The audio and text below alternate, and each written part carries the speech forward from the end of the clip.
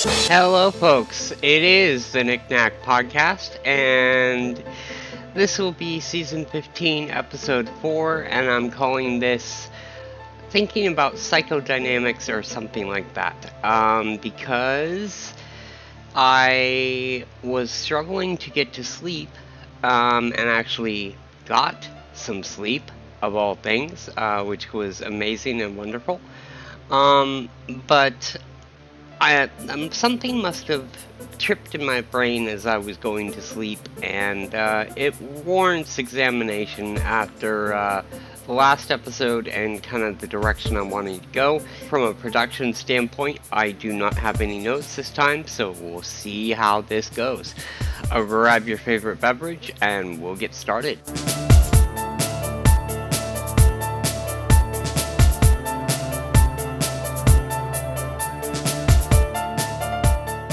In conducting my life after the last episode and in kind of trying to put together the direction that I want these thematic episodes, this arc, this thing to go, in addition to actually looking at the nature of my life, it occurred to me that there are multiple basic forces from kind of a psychodynamic perspective, for lack of a better term or lack of a better way of thinking about this, that are constantly at war with each other. And one of the problems with being self-researched, for the most part, when it comes to psychology and philosophy to a lesser extent, is that I've been able to kind of pick and choose what I care about. And primarily, of course, what I care about is abnormal psych and kind of the self-actualization Maslow perspective on things.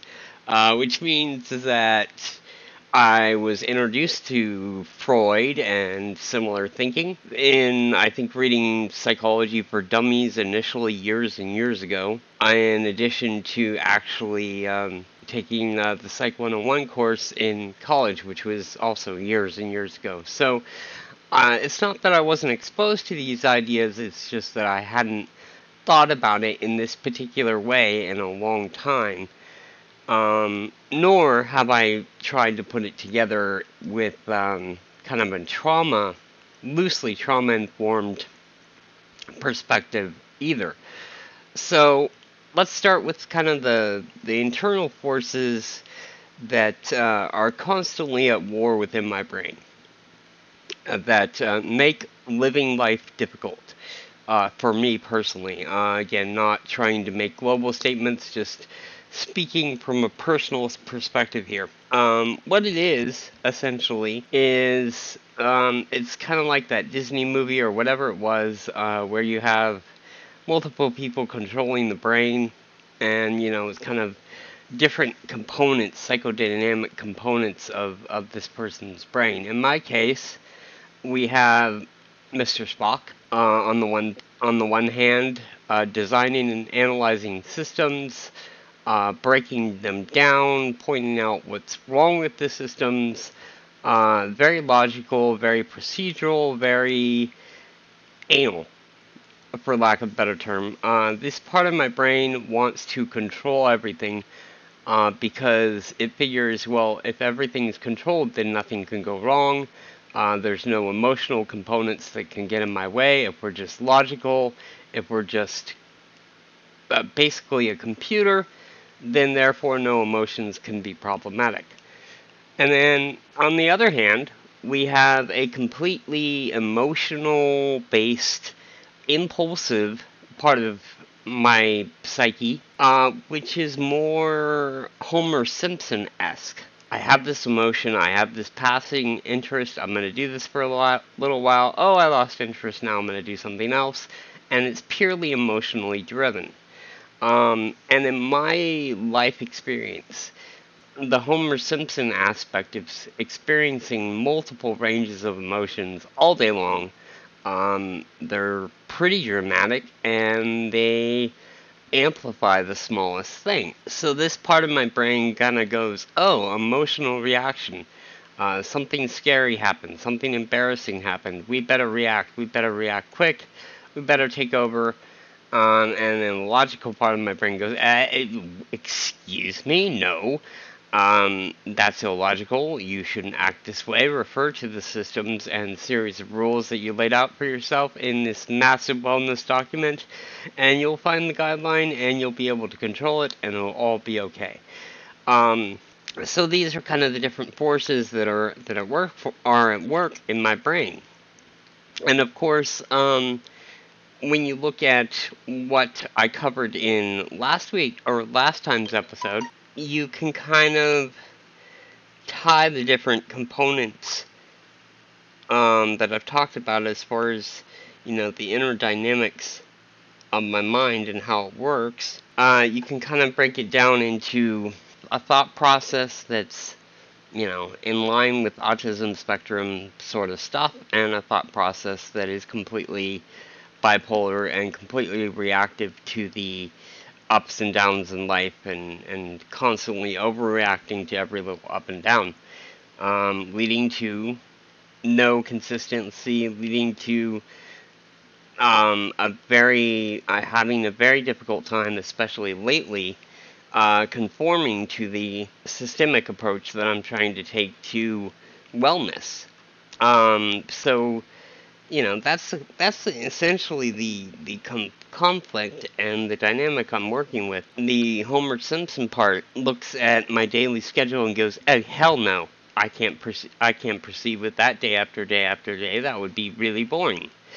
And we don't like boring. We like unpredictable sleep schedule. We like impulsive phases of brief creativity where you can express an idea, get that idea out there, publish that idea, and then be done with the idea, unless you use it again subsequently in the next episode. Like, that's kind of how that part of my brain works, whereas the logical part is like, no, we need these systems, we need to adhere to these systems, we need to proceed in this particular way. So this is actually a somewhat helpful way to think about it, because DSM terminology is very helpful, or it gives me personally a label for general, somewhat problematic behavioral traits that I have in my life that are neurodivergent, that are different from the norm, that can present challenges in my life. Trying to spin that the best way I can. This is becoming less and less scientific and more emotionally based as we proceed. I'm not sure if I'm okay with that or not. My brain will have to have an internal psychodynamic struggle around that. But at any rate, I added a third component, and that is kind of a trauma control survival component. The primitive brain or the underdeveloped brain in my case, experiencing these early childhood traumas and trying to deal with it, and in so doing, creating ways to adapt to these environmental challenges that lead to survival, or that the brain thought led to survival. And oftentimes, the way my brain is adapted to such things to ensure survival in early life is not so great in adulthood. So that's, I think, part of what's going on, specifically as it relates to sleep. Because I was thinking about that monster dream that I remembered in the course of developing and producing and making the last episode. And I was thinking about the procedure for surgery, or, many other medical procedures. And the way that works, especially from a young person's perspective, from my perspective, I don't remember consciously thinking about it this way, but unconsciously, certainly, I'll use the word probable, that I view sleep as a very vulnerable, once I'm asleep, I have no problems because I'm asleep and I'm, not conscious and I'm not aware of things. It's actually a very desirable state. But getting to that state can be very scary because in that state, you're very vulnerable, you have no control. So it's kind of like the idea of sleep not only doesn't appeal to the Homer in my brain because, the Homer doesn't want to stop doing whatever the Homer's doing. The Homer is enjoying whatever flow they've achieved and wants to keep doing what they're doing. But the Spock, well, it wants to adhere to its system and think very rigidly. It also realizes, along with the survival component, it doesn't want to give up control. It doesn't want to be vulnerable. I think that's part of what's going on. That's a very important part of what's going on. That is part of what's going on that I hadn't really thought about in a long time until that last episode came about. So, if nothing else, the numbers may be less than desirable right now, but I personally, at least, am getting something out of this process, and as I continue to move forward, whether I approach it in kind of an academic-y sort of way, which was kind of my aspirational goal, at least initially, or kind of a somewhat academic, more media way, which is generally been the tone of this podcast. In doing that, you get the media or research informed components, but you get a more layperson's perspective on it, if that makes any sense. So, I don't know how it'll end up shaking out. I have a lot of research to do. I have a lot of thinking to do. The most relevant piece of thinking is trying to think about, okay, I've done a beautiful job in a lot of ways. A lot of ways. Of laying out procedures that I want to follow, laying out goals and plans, and checklists to run, because, even as I speak, virtual pilot, doing a flight simulation, so I like checklists. I like known procedures. I like being able to say, okay, this circumstance has come up, run the checklist for that. I like that sort of thing. Again, Spock portion of my brain. But the Spock that has laid out this now 50 odd page document, complete with daily logs, which are again helpful in producing these episodes and will be in the future, I think. But that systematic approach doesn't account at all for the emotional Homer Simpson element of things. And, it's great to say, well, I learned about programming in my late teens, and I found it attractive, and I already, very much enjoyed Spock, very much enjoyed Vulcans. I like that idea. I've later mixed in some Zen components in my life, so I like this general flow. Therefore, I'm going to try and ignore the emotional part of my brain. But you can't do that. And I've seen that very evidently in the last couple days, where it's, it's usually not very long, but if you look at the course of a day, for me, 4 or 5 hours into a day, I reach peak energy and peak efficiency. And that lasts for maybe 2 to 3 to 4 hours, and then it naturally kind of recedes, and this is, I think, a trend that is somewhat universal in the flow of a more rigidly scheduled day and in the flow of a, very structured schedule. That's just kind of the flow that especially I achieve. Generally never good after waking up from a long sleep.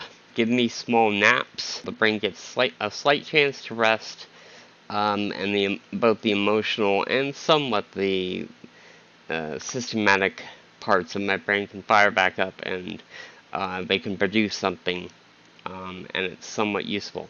And that's the interesting the intersection there.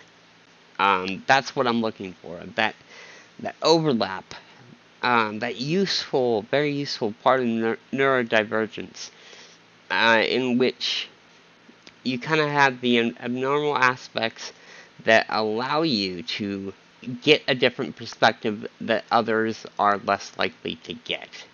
And I think in my case, in my life experience, granted, I'm only able to sustain it for brief periods of time, roughly the equivalent piece of time that is required to produce a podcast episode, as it so happens. But when that does happen, and when it goes well, which, some things go well, some don't, and if you produce enough stuff, eventually, hopefully, enough stuff will kind of go to the top to outweigh the stuff that doesn't so much float.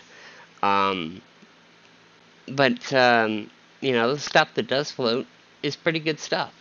If you could just wade through the stuff that doesn't. So, hopefully this kind of helps in some way. I know it'll inform my next therapy session, certainly.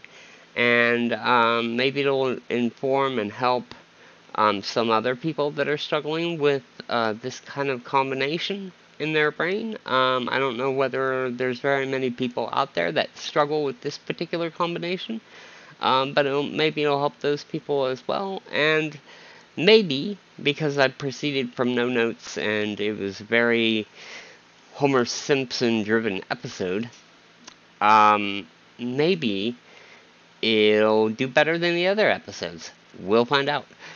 So thank you so much for listening. I appreciate it. I hope you've enjoyed it. And I hope you come back and listen again. If you have feedback, nicnacjak@gmail.com is the best way to do that. You can also leave a comment at nicnacjak.net, same spelling. And, or follow me on Twitter, or leave a review in your favorite podcasting app. Donation links are plentiful at nicnacjak.net, and if you are into flight sim, or have an interest in the hobby and want to, look at some services that might help you get started, nicnacjak.net and click on flight sim services. You can also get there from fsridealong.com, which is a easier way to access at this point because everything's merged into one feed. An easier way to access and assess the flight sim episodes if you haven't ventured in that direction. So, I thank you so much for listening. Until next time, stay safe, stay sane, happy railroading, happy landings, stay healthy, get vaccinated. Bye.